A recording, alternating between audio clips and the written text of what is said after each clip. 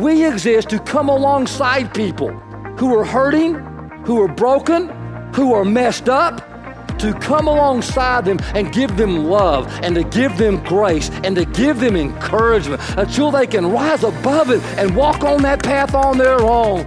We are Pathway Church, located in Burleson, Texas. We worship together, we serve together, and we grow together. You may be seated.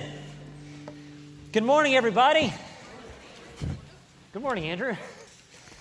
It's good to see you guys. Great to be here. We are finishing today this journey that we've been on for 5 weeks.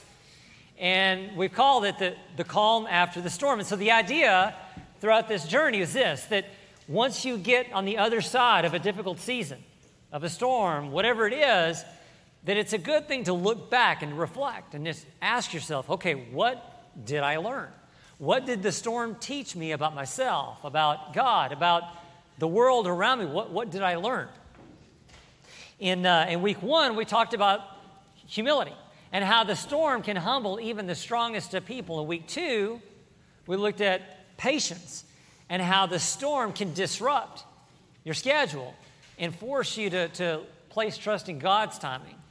In week 3, we talked a little bit about grief and how grief sometimes is not the enemy. Grief is actually your companion. And last week, we talked about unity and the importance of having an undivided heart for God. So today, as we finish, I want to finish with what I think is the most important lesson that you learn in the storm. And as we do that, I want us to shift a little bit. We began this journey 5 weeks ago asking the question, how do you grow through a storm? Who does God say you are, and who's God calling you to be in the middle of the storm? So what I want us to do this week as we finish our journey is I want us to shift the question a little bit as you wrestle with this idea about how you grow through a storm. Today, this is a question I want you to wrestle with. How do I prepare the way for others to grow in the storm? You see, after you wrestle with things like humility, patience, grief, and unity, these things like that, you wrestle with who God says you are, who God is calling you to be. It's in that moment that you begin to appreciate a 4-word phrase that we've heard, but it's not a fun one to say, and it's an even less fun one to actually live out. But it's a very important part about following Jesus. And that 4-word phrase is this: it's not about me. We know that phrase, right? Let's all say it together. You ready? We're going to say this together. Ready? It's not about me. We're really good at saying it. Maybe not so good at actually living it out and meaning it.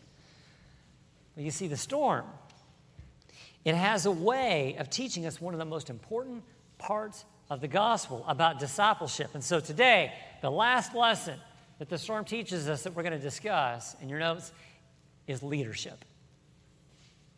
Now, some of you hear that, and right away, your first thought is, I'm not a leader. Not true. It's just not true. Everybody in this room is a leader because everybody in this room has influence. And the sooner you come to terms with this, the sooner you realize this, the sooner you can be intentional about using it. For some of you, you might say, well, that's not even me. I don't even have any influence because I'm too insignificant. Nobody notices me.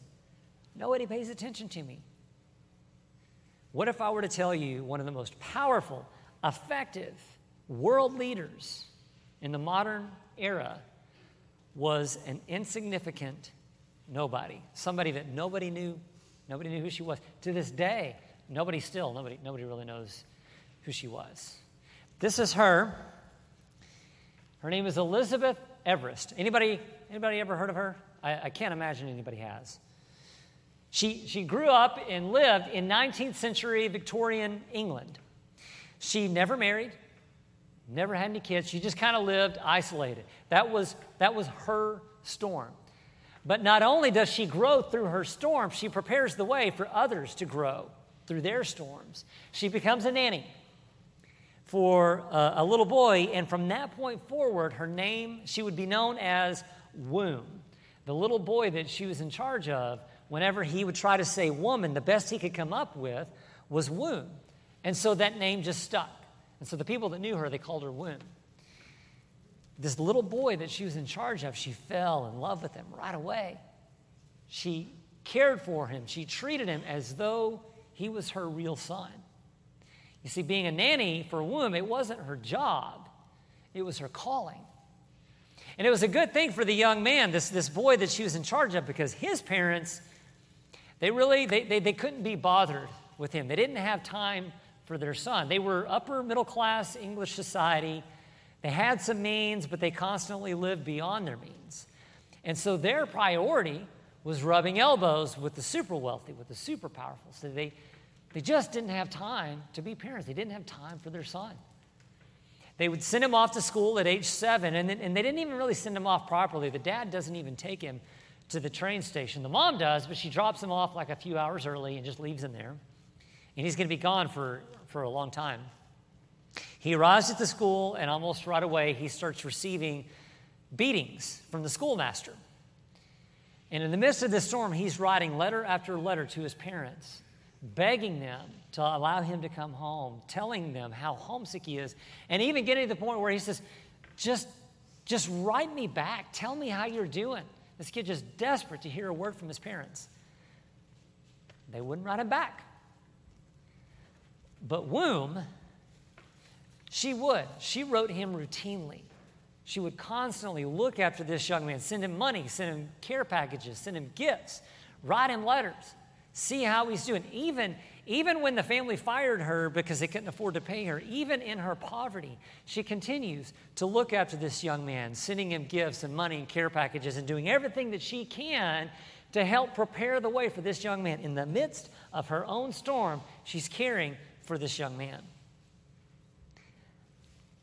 Not knowing who he would become, not realizing the generational impact she was leaving by leading through the storm.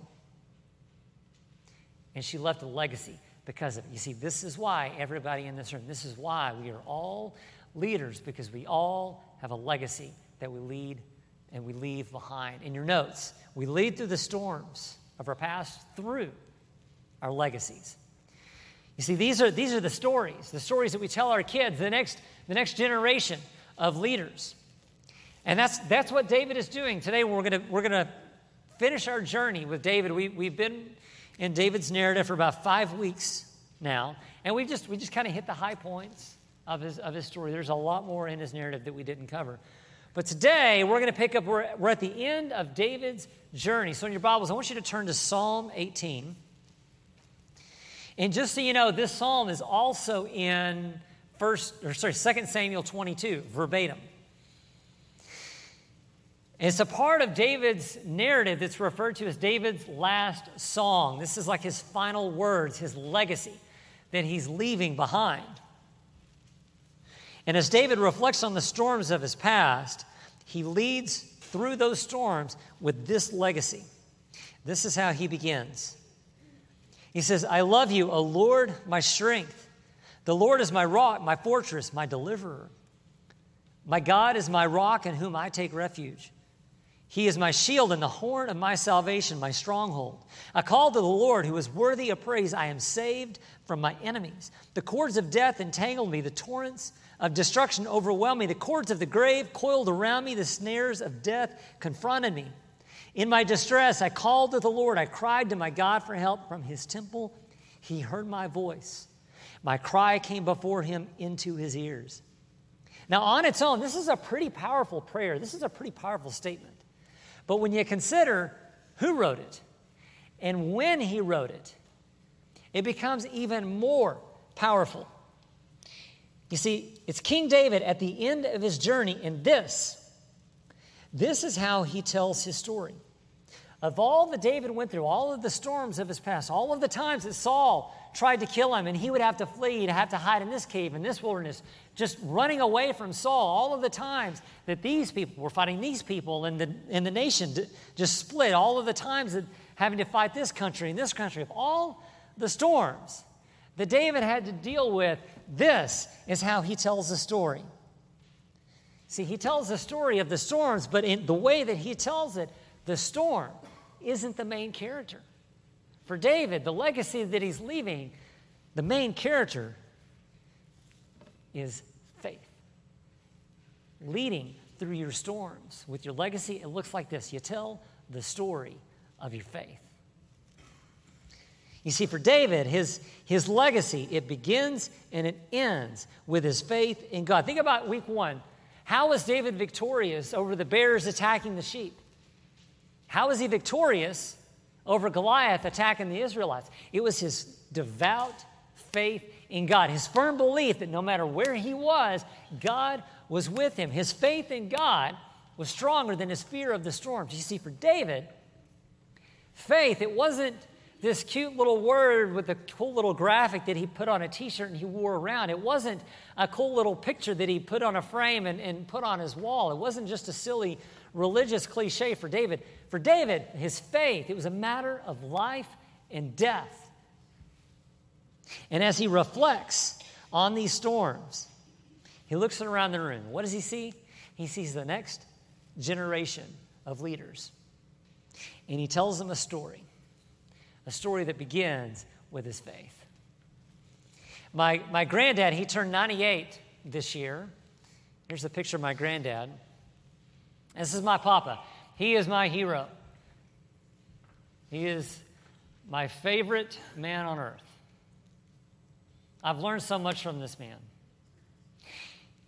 He's currently having to stay at a long-term care facility.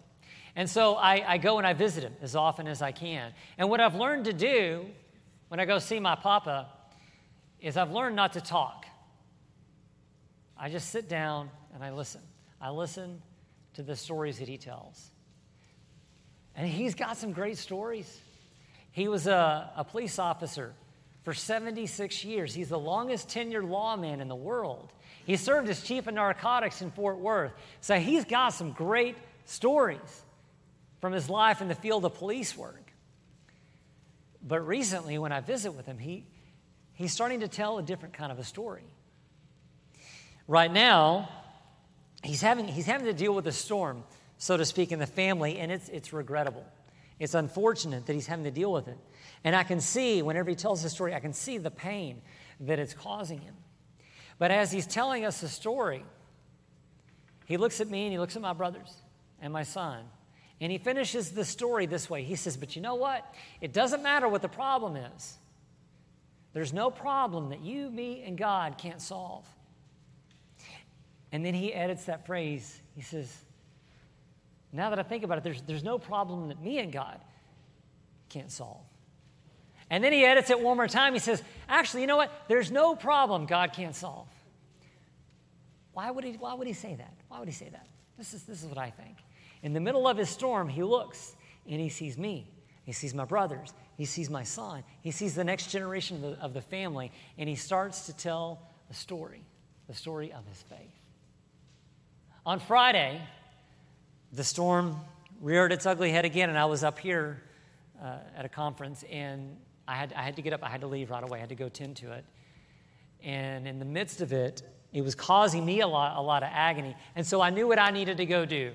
In the middle of my storm, I drove down, and I went and saw my papa. And I just sat down with him for about an hour and a half. Just talking to him, just listening to him. Because I knew if I could just spend some time with him, I'm going to walk away feeling better about things. And so I go and I sit down, and I wish he could hear better. I wish he could hear what I was saying. His hearing is really struggling. But over the course of that hour and a half visit, three times, my hero, this man, looks at me and tells me how proud he is of me. And it was all I could do to keep from bawling as I'm looking at this man. I'm looking at the man. I want to tell him, Papa, if you're proud of me, the only reason why there's anything good in me is because of your legacy, because of the story you told me, because of the way that you led the family, the way that you looked after me and my brothers, the stories you told us, the times you took us to church, the way that you served us and made sure we have what we need. Any good that's in me is because of how God used you in my life. I want to tell him that. But I want you all to know, if you are a parent or you are a grandparent, don't tell me you're not a leader. You most certainly are. You lead by the stories that you tell. What kind of stories are you telling? Do you have those stories of faith, those moments of your past that were really trying, that were very challenging, but you emerged on the other side, and you emerged on the other side with a faith that was forged through the storm? What are those stories in your life? Are you telling your grandkids? Are you telling your kids, your grandkids, those kind of stories? And if you're young and you don't have kids yet, this is what I would invite you to do. Sometime this week, just take a moment, get on the phone, call your parents or call your grandparents, call your mentors of faith, and just ask them some of these questions. Just say, hey, tell me about some storms in your past. Tell me about those seasons that were very challenging for you, that you came out on the other side with a stronger faith because of it. What are those storms? Ask them those questions, and then you just listen. If you do this, I promise you, both you and your parents or grandparents, you'll be thankful for these moments. David, his story continues. I want to pick up here at verse 16. He says, he reached down from on high and took hold of me. He drew me out of deep waters. He rescued me from my powerful enemy, from my foes who were too strong for me. They confronted me in the day of my disaster, but the Lord was my support. He brought me out into a spacious place. He rescued me because he delighted in me. I want you to listen to this part again. There in verse 17, this is King David. He says, he rescued me from my powerful enemy, from my foes who were too strong for me. I want to be clear about something here. This is King David. And he's telling his story of his journey at the end of his life. And he tells his mighty warriors, he says, hey, my enemy, too strong for me. The only reason why I'm sitting here to tell you this story is because my God is able. I'm not enough. Arguably one of the greatest military commanders of all time, the one who, by all rights, could claim GOAT status in military, in that moment, as he's staring at his mighty warriors, he tells them, no, I'm not the GOAT. He's the GOAT. He's not telling the story. Think about this. Think about after you get on the other side of an unthinkable win, an unthinkable victory, how easy is it to look at yourself with pride and say, I did it. They said I couldn't do it, but I did it. I proved them wrong. Why? Because of my talent, because of my strength, because of who I am, because of my discipline, the hard work that I did. Me, I did it. How easy is it to say that? But King David, at the end of his journey, looking at his mighty warriors, he tells a different story. He doesn't say, greater am I than the world. He tells a different kind of story. 1 John 4 puts it this way, greater is he that is in me than he that is in the world. You see, David, his lesson in humility, and it helps him tell a different kind of story. Leading through the storms of your past with your legacy, it looks like this. You tell the story of your hope. As David looks at his mighty warriors, he knows there's going to come a day for each one of them when they're going to face an enemy stronger than they are. And so he tells them a story that reminds them of the hope they will have regardless of the enemy, regardless of the circumstances. And guess what? It worked. 8 centuries later, there was a man by the name of Antiochus IV. He was an evil man. He led a campaign terrorizing Jews living in Jerusalem and Samaria. And there were reports of him having Jews skinned alive. Just all kinds of evil. And as the Jews, they consider their circumstances and they consider the possibility that maybe God has forgotten about them. And they look at their enemy and they know they're outmatched, they're overpowered. Guess what psalm they're singing? Guess what psalm they're praying through during this season? Psalm 18. It's known as a post-exile psalm, and that means it was used by the Jews during this season of persecution. And as they look at their enemy, as they look at Antiochus, they remember, as they pray through this psalm, they remember the legacy of David. My enemy, my foes, they were too strong for me, but my God drew me out of the deep waters of my enemy. And as these persecuted Jews begin to tell the story of David's legacy of hope, they mount a rebellion, and the unthinkable happens. They win. And every year, that story of hope is told again and again and again. It's known as the Festival of Lights, or as most people know it, Hanukkah. A day when the story of hope overplayed the story of fear. You see, a good leader looks at the storms of their past. They look at their victories. And they don't say, greater am I than the world. A good leader is humble. A good leader understands the secret to their success. They know why they're victorious. A good leader looks at their victories and they say this kind of story. Greater is he that is in me than he that is in the world. A good leader tells stories of hope. Now, let's just see how well you know me. I'm almost, not quite, almost in my default setting. Like if you'd normally see me, I'm almost how I would normally look. But there's one thing that's missing, and as soon as I walk off the platform, it's usually the first thing that I grab. What is missing from this picture? My hat, yes. My hat. I love my hats. I won't wear it for long, but when I'm wearing my hat, I'm at home. I'm comfortable. I feel like, okay, I'm good. I've always been a hat guy, even when I was a kid. That's why whenever I started to lose my hair, I was like, well, it didn't matter. I was going to wear a hat anyway. Easy come, easy go.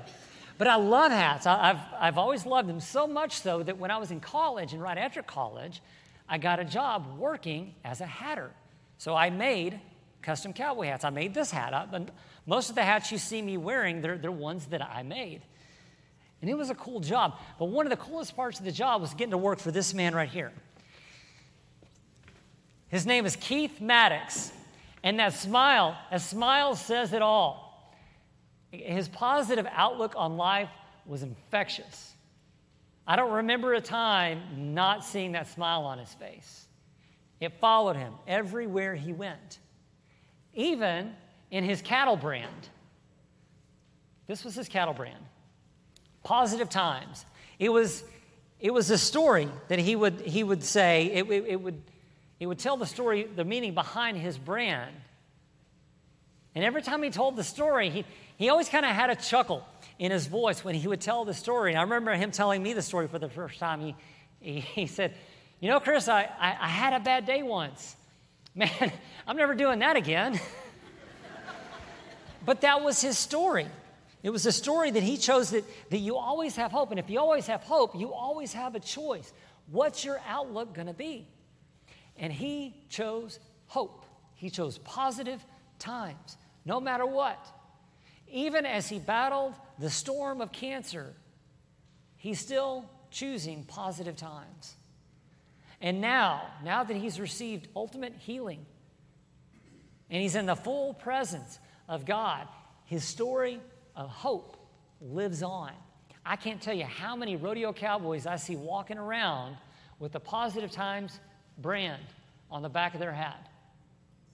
And last year, when I heard so many stories of despair, of angst, of how death is imminent for everybody and the sky is falling and everybody should panic, in the midst of all of the chaos, I heard cowboy after cowboy come forward and tell their own Positive Times story, a story of hope in the middle of circumstances that suggested there wasn't any. See, this is the power of your story. Your story will live beyond you. Are you telling good stories? Are you telling stories of hope? Because it will live beyond you. David's story, it continues. Verse 30, he says, as for God, his way is perfect. The word of the Lord is flawless. He is a shield for all who take refuge in him. So I want you to listen to that. The word of the Lord is flawless. Now, when we hear that, what do we think? The word of the Lord, the Bible. Well, just so you know, David didn't own a copy of the Bible. It wasn't in this form whenever he was around. This is not on his bookshelf. So when he says the word of the Lord, he's talking about listening to the direction of God, the voice of God. You see, David, he's looking at his mighty warriors, all in need of direction, all curious about how they're going to go forward without him. And he tells them, look, you don't need my word. You need the word of the Lord. Look, he's your rock, not me.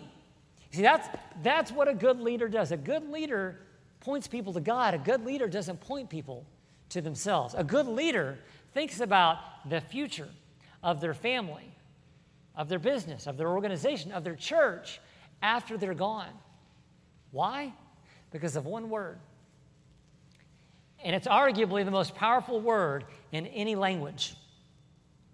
Leading through the storm of your legacy, it looks like this. You tell the story of your love.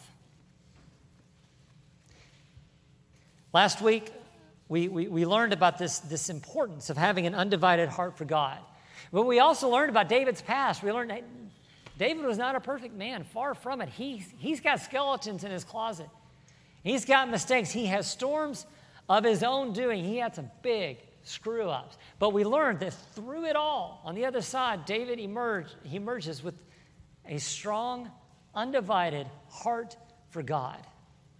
At the beginning of David's story in 1 Samuel, it says that David was a man after God's own heart, so much so that when David speaks, he can't help but speak about the love of God, the love that he has for God, the love that he has for his warriors, for his people, the love that he has for the mission of God. Take a look at the very beginning of this psalm, Psalm 18. How does he begin his last song, his legacy? What are the first words? He says, I love you, O Lord, my strength. The very first words of David's story is his love for God. And everything else that David did, it was built on that strong, firm foundation of the love that he had for God, the love that he knew that God had for him.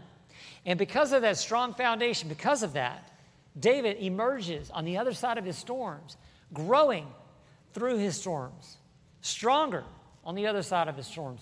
But not only that, he led in such a way that for generations after him, people could continue to grow through their storms because of how he led. Here we are, 3,000 years later, and we are still growing through our storms because of David's legacy, because of his prayers of lament, his prayers of angst, his prayers of despair, of depression, but still trust, and all of that because of David's legacy, because of how he led through his storms. Here we are, still learning from it. Do you ever ask yourself, I wonder what they will say about me. I wonder what my family will say about me at my funeral. You ever ask yourself that question?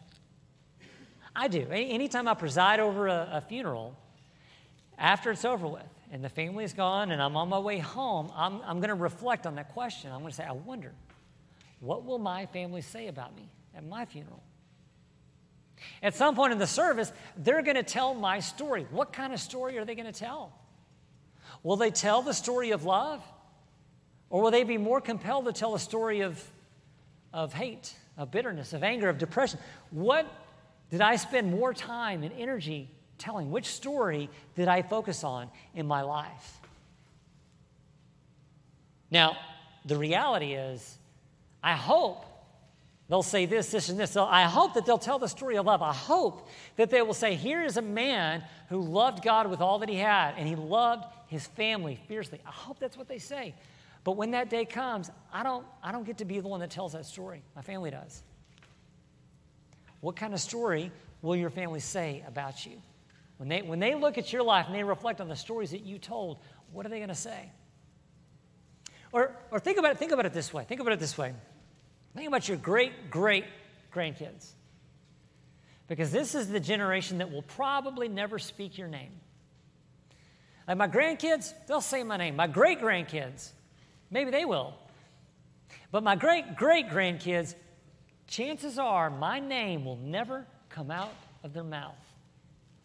But what sort of legacy will they be living into because of the stories that I told?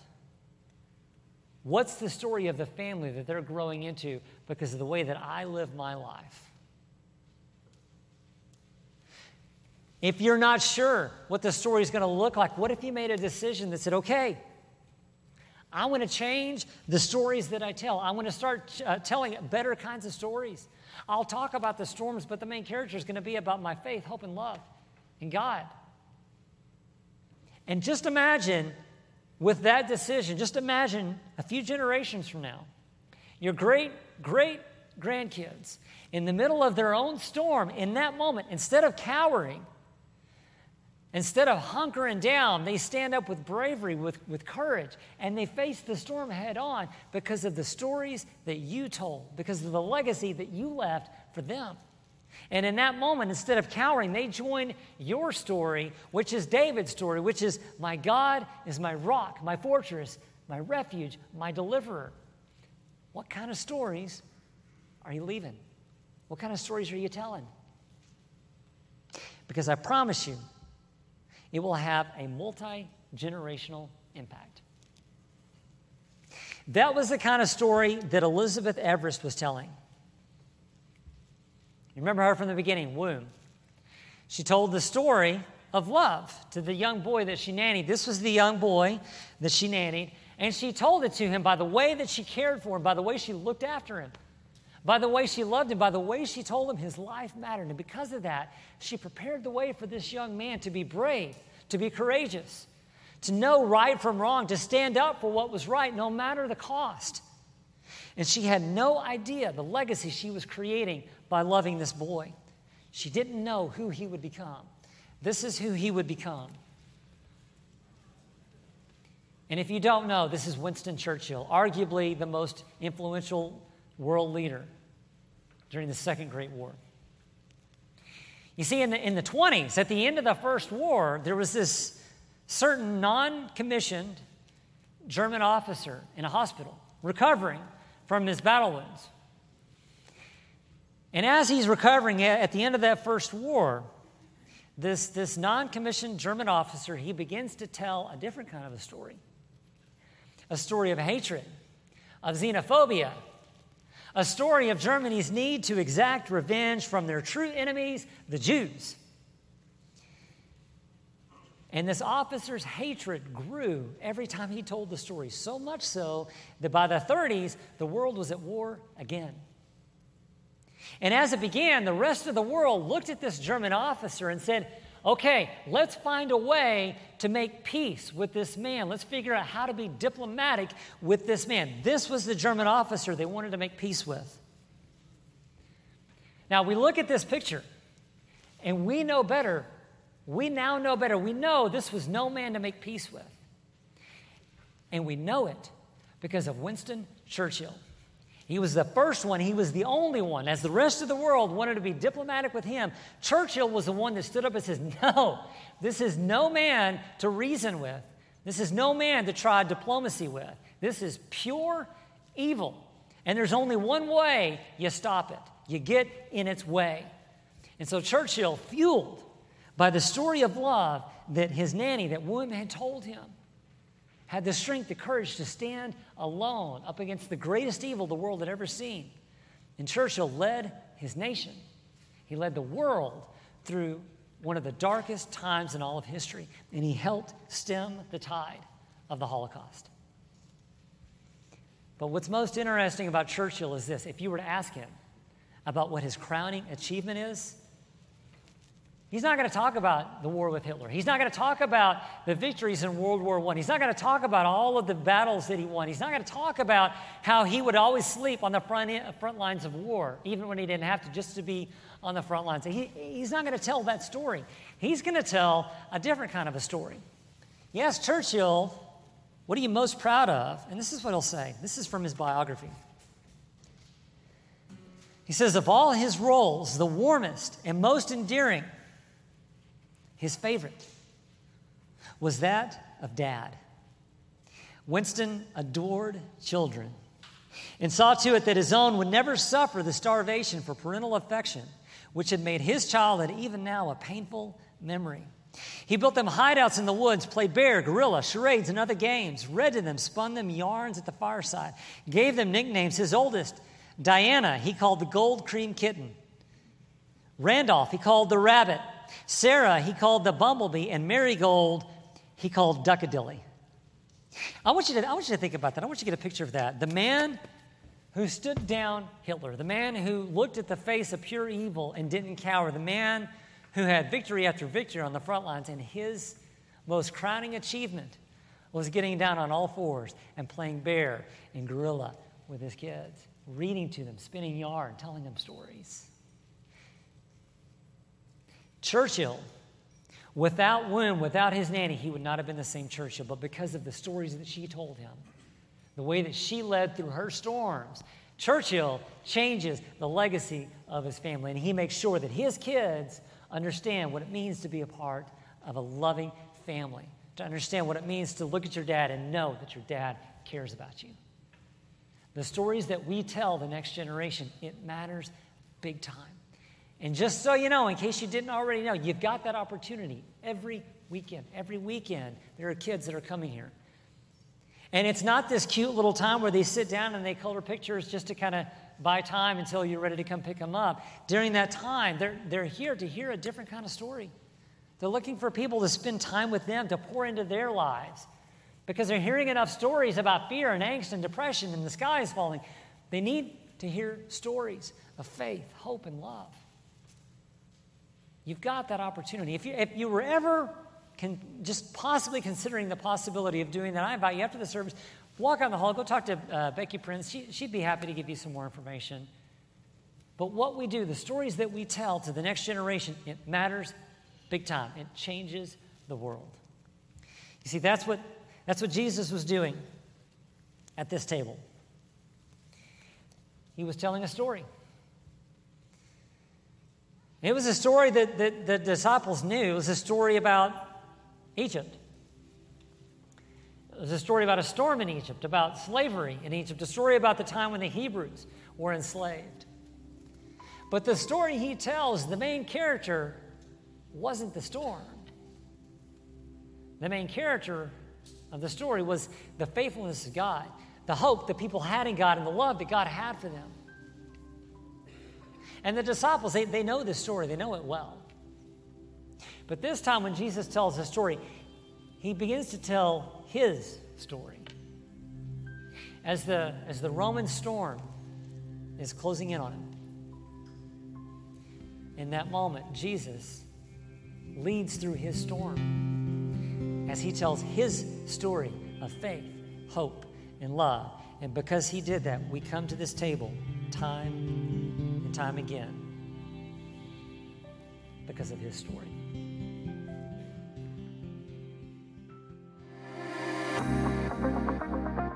Thank you for joining us. If you would like more information on Pathway or to get connected to a ministry, visit our website at pathway.church. We look forward to growing with you as we worship together. God loves you. God is with you.